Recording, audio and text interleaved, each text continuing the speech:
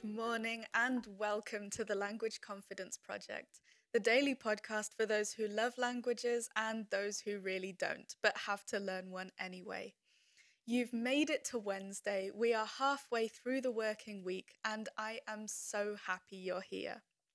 In today's episode, we are just checking in and making sure that our inner teacher isn't getting too big for her boots.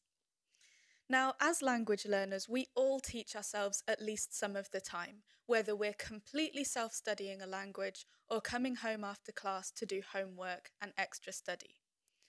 And while that can be really great, because nobody knows better than us how we learn best, that self-student and self-teacher relationship needs a lot of attention.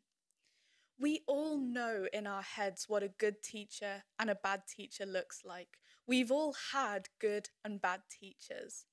And yet sometimes all of that seems to go out of the window when it comes to teaching ourselves.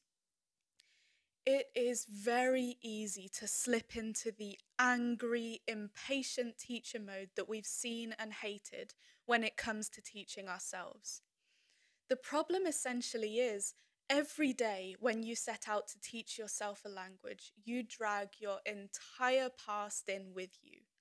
And you know yourself better than anyone, which means that you also know all your perceived character flaws, every horrible thing anyone has ever said to you.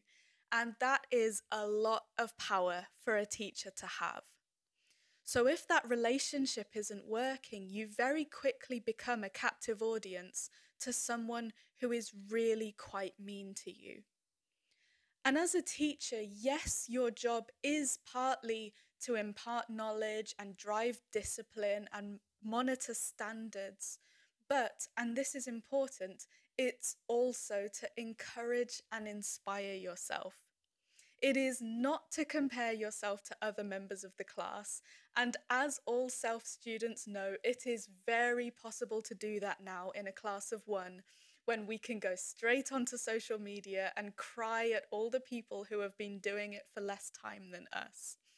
It is not to say you always do this, remember that time 10 years ago, and dredge up every other time in your life when things haven't gone your way. And it is not to call yourself names or get into bargaining matches where you take away your own privileges. So today, I'd really like to invite you to give your inner teacher a full evaluation, to think about what feels right in a learning environment for you, how you want your teacher to talk to you, and how your inner teacher is going to bring out the best in you.